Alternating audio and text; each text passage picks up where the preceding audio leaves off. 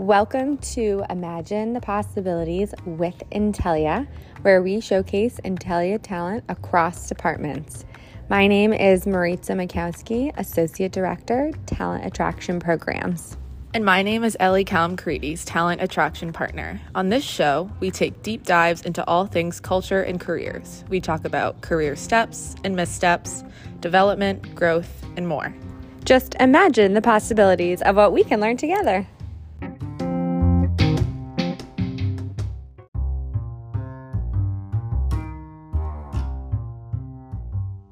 Today, we are imagining the possibilities with Deb Anderson, Vice President, Head of Quality here at Intelia. Deb holds a degree in biology from Olivet Nazarene University. She has years of valuable experience working at some fantastic companies, most recently at Vertex Pharmaceuticals before joining Intelia in March 2022. Since joining, she's been actively involved in company events, including speaking in a fireside chat during Intelia's Q3 Development Day. A fun fact about Deb is that she moved from Los Angeles to Boston for a job opportunity, having only visited Boston once before for 24 hours.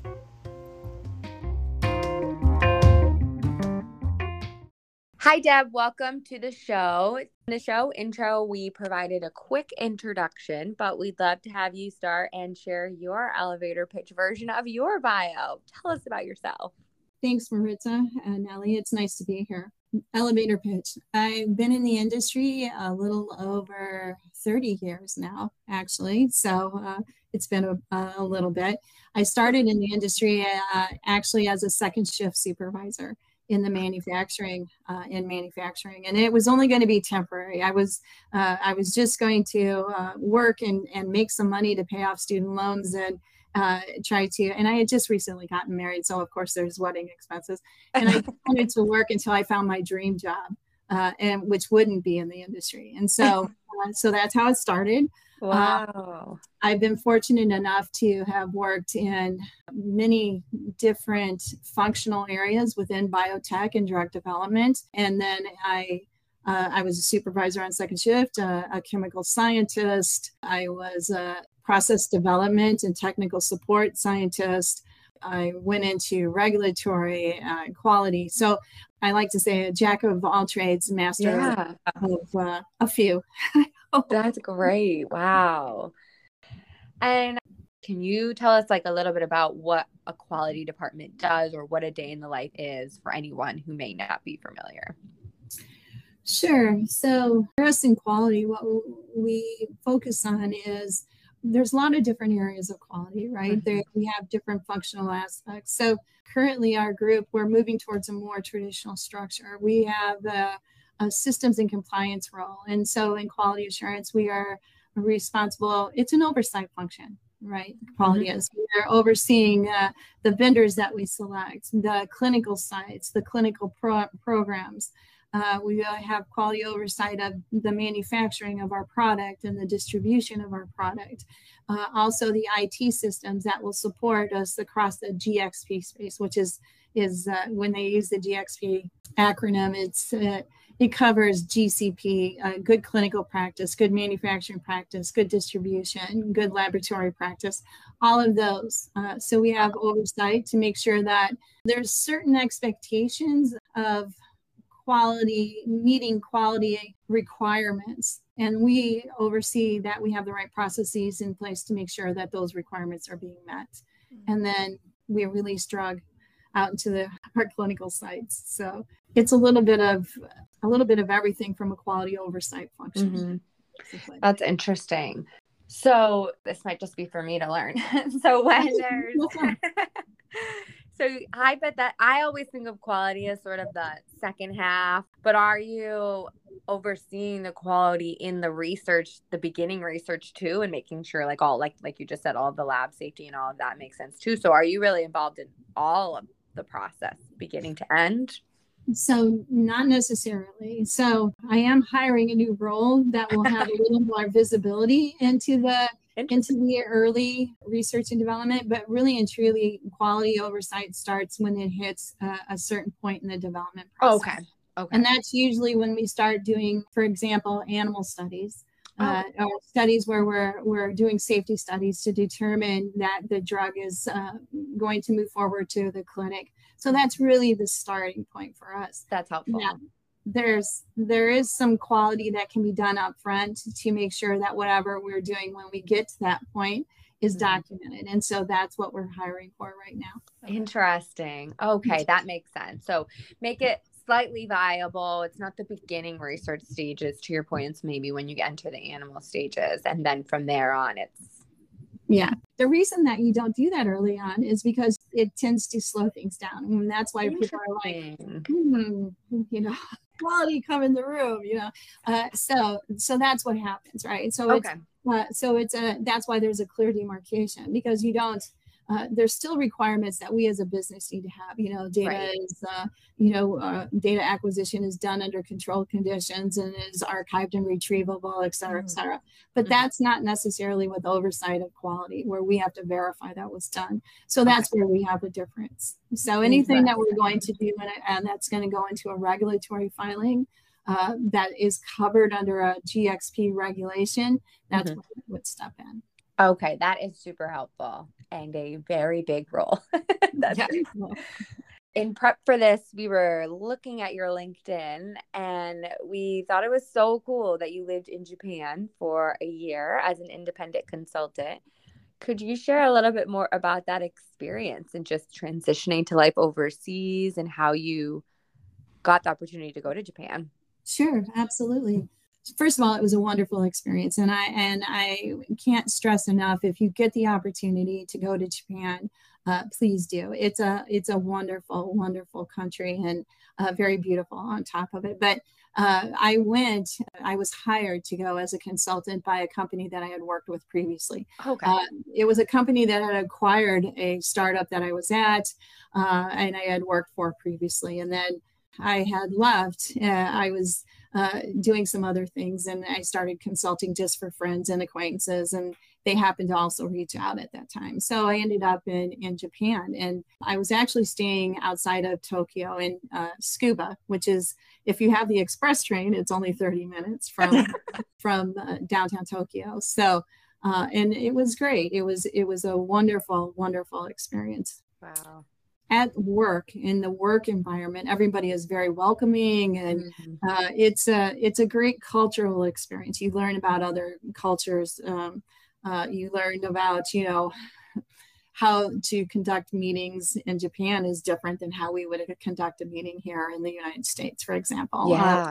So it was a wonderful experience, and I can't stress enough, if you get an opportunity to do that as an expat, you should really consider it. It was wonderful. That's amazing. That was actually going to be my follow-up question. My only exposure was in like a few MBA classes. They were like, this is how you hold a business meeting in Japan. But how did you learn those, let's call it skills? Were you just thrown in, or did you get guidance ahead of time? So that's, you're going to make mistakes. There's no doubt. But that started it. And then I was very fortunate that I had coworkers and expats that had come to the U.S. from that company, who were kind enough to say, no.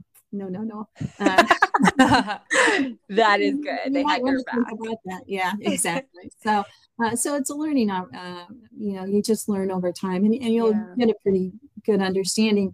I think too that social clues like body language is really important in that setting, and you'll understand pretty easily. I was going to say it probably helps being there and really in the thick of it, if you will.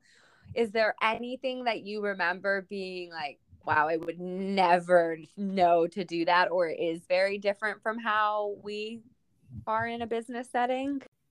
I'd say there's not that much different. I think that there's just a different etiquette, meeting etiquette. It's a little, most of my Japanese colleagues would never say, no, I disagree, or I disagree with that. They might go like this, and when they do that, you're like, okay, this isn't exactly, I'm a little off base here. I need to start over. Right. So it's a little bit different, where we're much more forward. In the U.S. and, cut to the point, and much more direct, if you will. Yeah.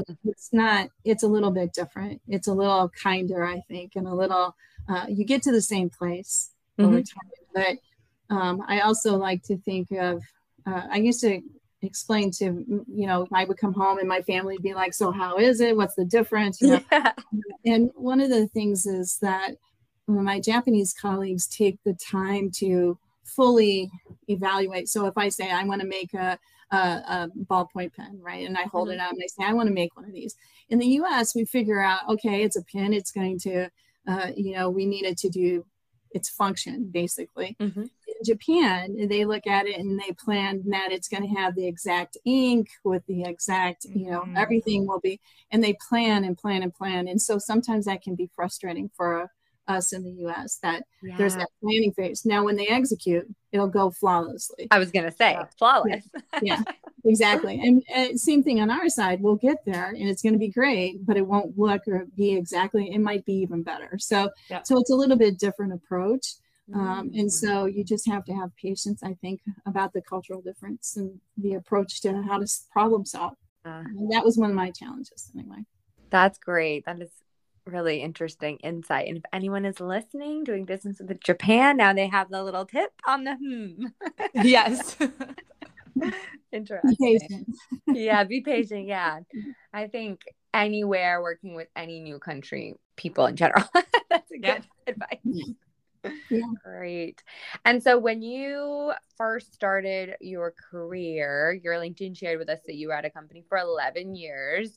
Yeah. On a previous episode this season, we were talking about how that is rare these days. So I'm curious, do you have any major takeaways? Sure, absolutely. So for me, I was very fortunate during those 11 years that I was in multiple positions that were great. Varied. Right. So I started in the manufacturing, then I went into the chemical synthesis scientist role. Then I went into process development. So for me, those 10 years were not the same job, in the same place. It was multiple different opportunities within that space. And so I think that served me well in my career, to be perfectly honest, is getting exposure across functions. And I think that was the key for me. It would be boring. I would be like a couple of years here, a couple of years. So it worked out quite well for me in that respect. That's a good point for employers when we think about folks leaving after a year, 2 years. It's probably exactly that. They're not getting the opportunities that they want. Do you recall any situations like how you made such drastic moves? Did you raise your hand and ask for it, or did you have a good manager? So that's a great question. So I did not raise my hand and ask for it. It would I just kind of, and I say this, jokingly, but it's actually true. It was just, I was fortunate. I just kind of fell into these things, came up I was the right person in the right place at the right time kind of thing. But to be perfectly honest, it was up to me whether I wanted to take the opportunity. And so for me, I'm not afraid to take a chance like that. And I find it intriguing. If I think that it's interesting and it looks interesting, I'm most likely going to give it a whirl. That's amazing. I think that's an amazing attribute. And going to Japan, moving to Boston from LA, it's very clear. Yeah. And it's paid off. Yeah, it has. And I think that's the thing that, and I have a daughter who's out in the business world, and I'm always telling her to be open to opportunities, because you'd be surprised how many things will come your way. And if you're open, it might be just the right thing at the right time. You wouldn't have considered it, but you do have to have filters, right? So I'm not going to, if somebody came to me and said, if you want to open a restaurant, I'd be like, no, thank you. But I think you have to be open to those things when they do come. And that's the key for me. I want to follow up on that last point you just made. So you get an opportunity to do something. It has to be somewhat intimidating or scary and new. But to your point, it's not drastically outside of your wheelhouse. You're not opening a new restaurant. But how do you find that balance when your gut is like, whoa, this is going to be scary to move across the country or the world, but I'm going to take it? Like, how do you filter it out? So there's always going to be a certain amount of angst, right? Yeah. And you're always like, I don't know, did I make the right decision? And so here's the thing. I think for me, it's important that you don't have regret, right? And so for me, taking a chance or an opportunity can only be good. It's not going to be bad. You'll get, don't get me wrong, there can be horrible experiences that you're like, I'm never doing that again. But what did you learn? You learned you're never doing that again. But I think it's important to have the attitude of, you know what, I'm in, and you give it 100% as you walk through the door. And then you'll be surprised at how much you actually do know that you can build on. And there is always people around you that are willing to help if you're open to asking for it. And I think that's the key for me. You're right. You probably wouldn't have been presented the opportunity if you had no skills to apply to it. So they believed in you. So then it's just believing in yourself. Correct. Exactly. And remember, it is possible you will have challenges. I have challenges today in my role, right? But it doesn't, that's expected, and you should know that they're going to happen. And okay, so let's just get on with it and do what we need to do. So. Definitely don't run at the first sign of a challenge, because to your point, it's definitely going to happen. Yeah, if you let being afraid influence all your decisions or impact every decision that you're making, you're not going anywhere. You're not moving. And so to me, I feel like I have to be moving in order to get course correction, right? If I'm just standing still, like, I don't know, I can't do this. And everybody's filled with self-doubt. I feel like today we're so focused also on like instant gratification, right? So someone gets the opportunity to try something new and they're in their first couple of months or even, their first 6 months, let's say, and they're feeling like, oh, this isn't for me. I don't like this. But again, it takes time to settle into those new positions and those new opportunities. Yeah, I completely agree. Yeah. And I think you also, so I can tell you, there's been times that I have misjudged a situation, right? I'm like, in my mind, it's this. And then I get into it and I'm like, oh, this is not at all what I thought it was, right? And it's at that time that you have a choice, right? And so you can cut and run. Done that. I have done that. I have to tell you, I'm like, this is not working out. I need to go. But you also have a choice to figure out how does it work for you, even though it wasn't what you thought it was going to be, right? So.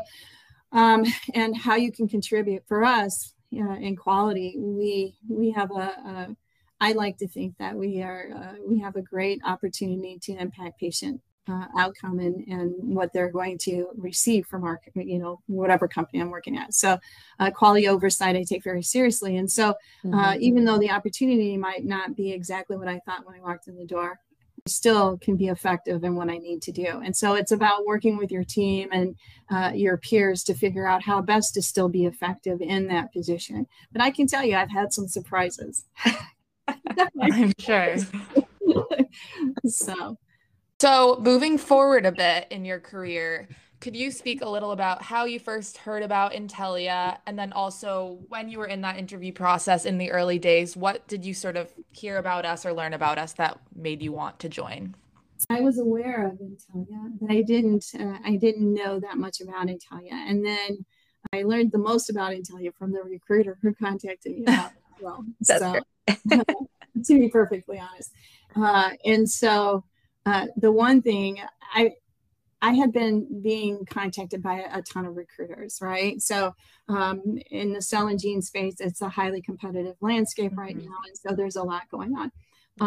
But the one thing that I was really intrigued about Intellia, and the thing that I like, is that we have multiple modalities. The science is beautiful science. And then during the interview process, I met the team that I'd be a part of, and I absolutely love my team. It's just, and I adore working for Eliana, who's my boss. So it was an easy decision at the end of the day. Right? So. Yeah. I agree. It is true. You can have one bad egg, as they say, and it can ruin a whole team situation. Yep. So hiring is very important. Yeah, exactly. And I think too that even if I think if you want people not to bring, past poor practice with them, but the environment that we have here in Intellia supports making sure that they don't.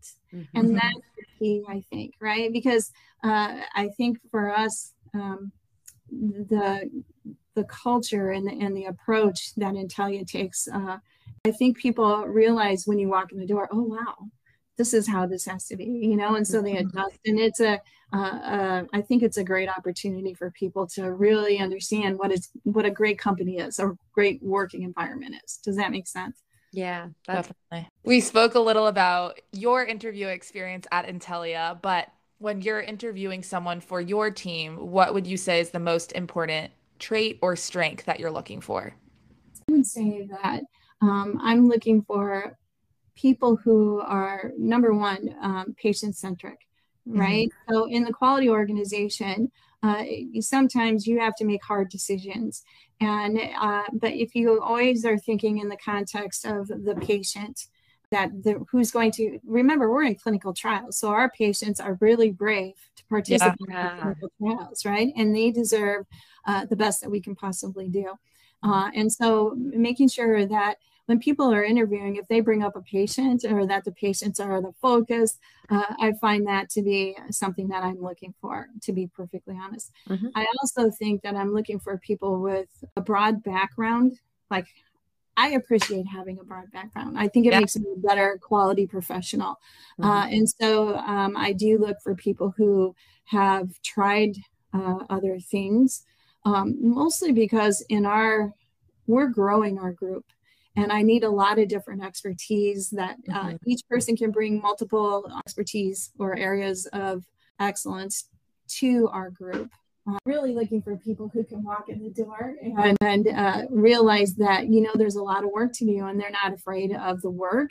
Mm-hmm. But we're also trying to make sure that we're building systems and processes that are simplified and straightforward and compliant at the same time. So it's a certain mindset, actually. So. Yeah. Yes. I like that, actually, because I think, at least when I first joined, I was slightly intimidated. I did not have any biotech experience, and you're coming in, and it is a very small little world, especially in Cambridge, Massachusetts. I felt like a lot of people knew each other or worked together in their past. And so I think it's encouraging to hear you don't have to have this perfect resume that flows in this perfect order. No. There is no perfect. And in fact, you're probably better off having a lot of different experiences. Yeah, absolutely. And I think too, I had somebody on my team ask me, they're looking for a development plan or input on a development plan. And so this person asked, she actually said, I want to be a VP of quality one day. So what would you, what would you recommend? And I was like, what I would recommend, and what I think has served me well, is knowing the science behind what we do. You can be a much better quality person if you understand the science of what Intellia does. Mm-hmm. And it will lead you down the path of being able to do my role. And then looking back at your professional career, what would you say is one of your greatest triumphs?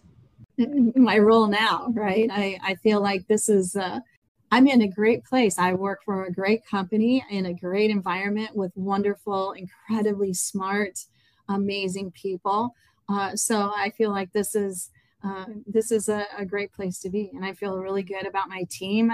We're building a great team, and everyone's been very supportive within my team of me, knowing that I'm new.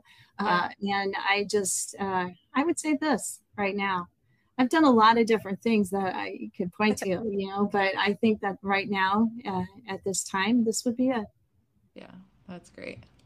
And then outside of your professional career and your personal life, what would you say is a triumph?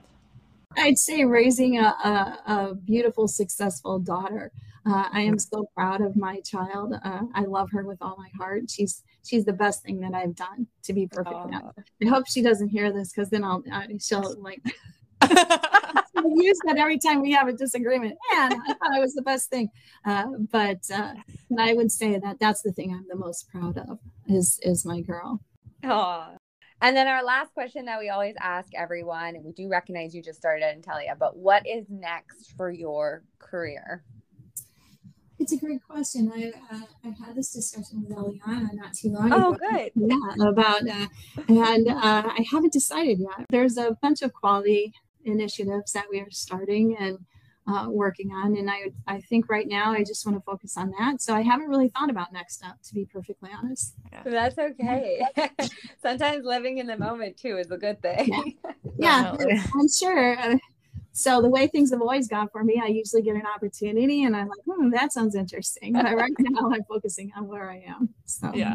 Okay, so now we will enter our rapid fire finale questions. So our first question is, if you could invite one person, living or dead, to dinner, who would it be and why?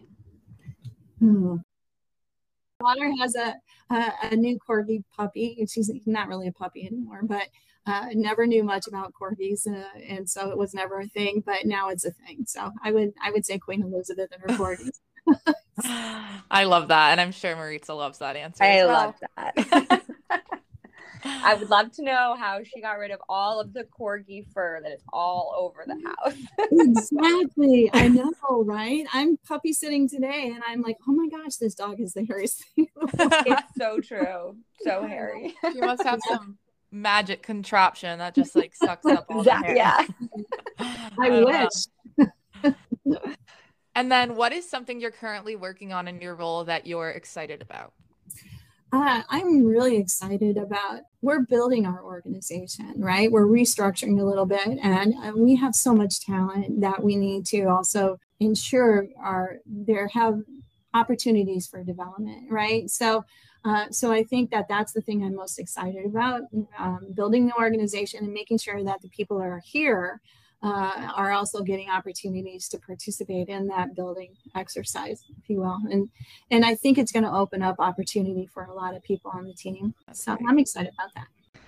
And then our last question is always, what is your favorite thing about working at Intellia? The people. I love this company. I had my 6-month check-in with John Leonard, and he said, how are things going? And I'm like, I love this company. It's true. Wait, I love that the CEO checked in with you at your 6 months. That is so nice.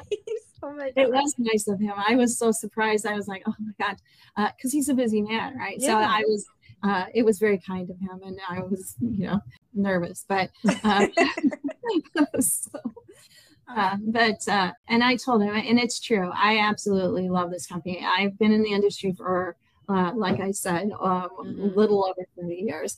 And I can tell you that this is a wonderful organization, and the way we treat each other, and the way that we treat our teams, and the expectation. And I think we have great science, and we have so much opportunity to help patients, truly help patients. And so to me, that it doesn't get any better than that. And that's what I really, really, and anybody who asks me, I tell them I love my job. I love where I work. So it's great. Awesome. Well said. Honestly, the perfect way to end. Thank you so much. This was fantastic.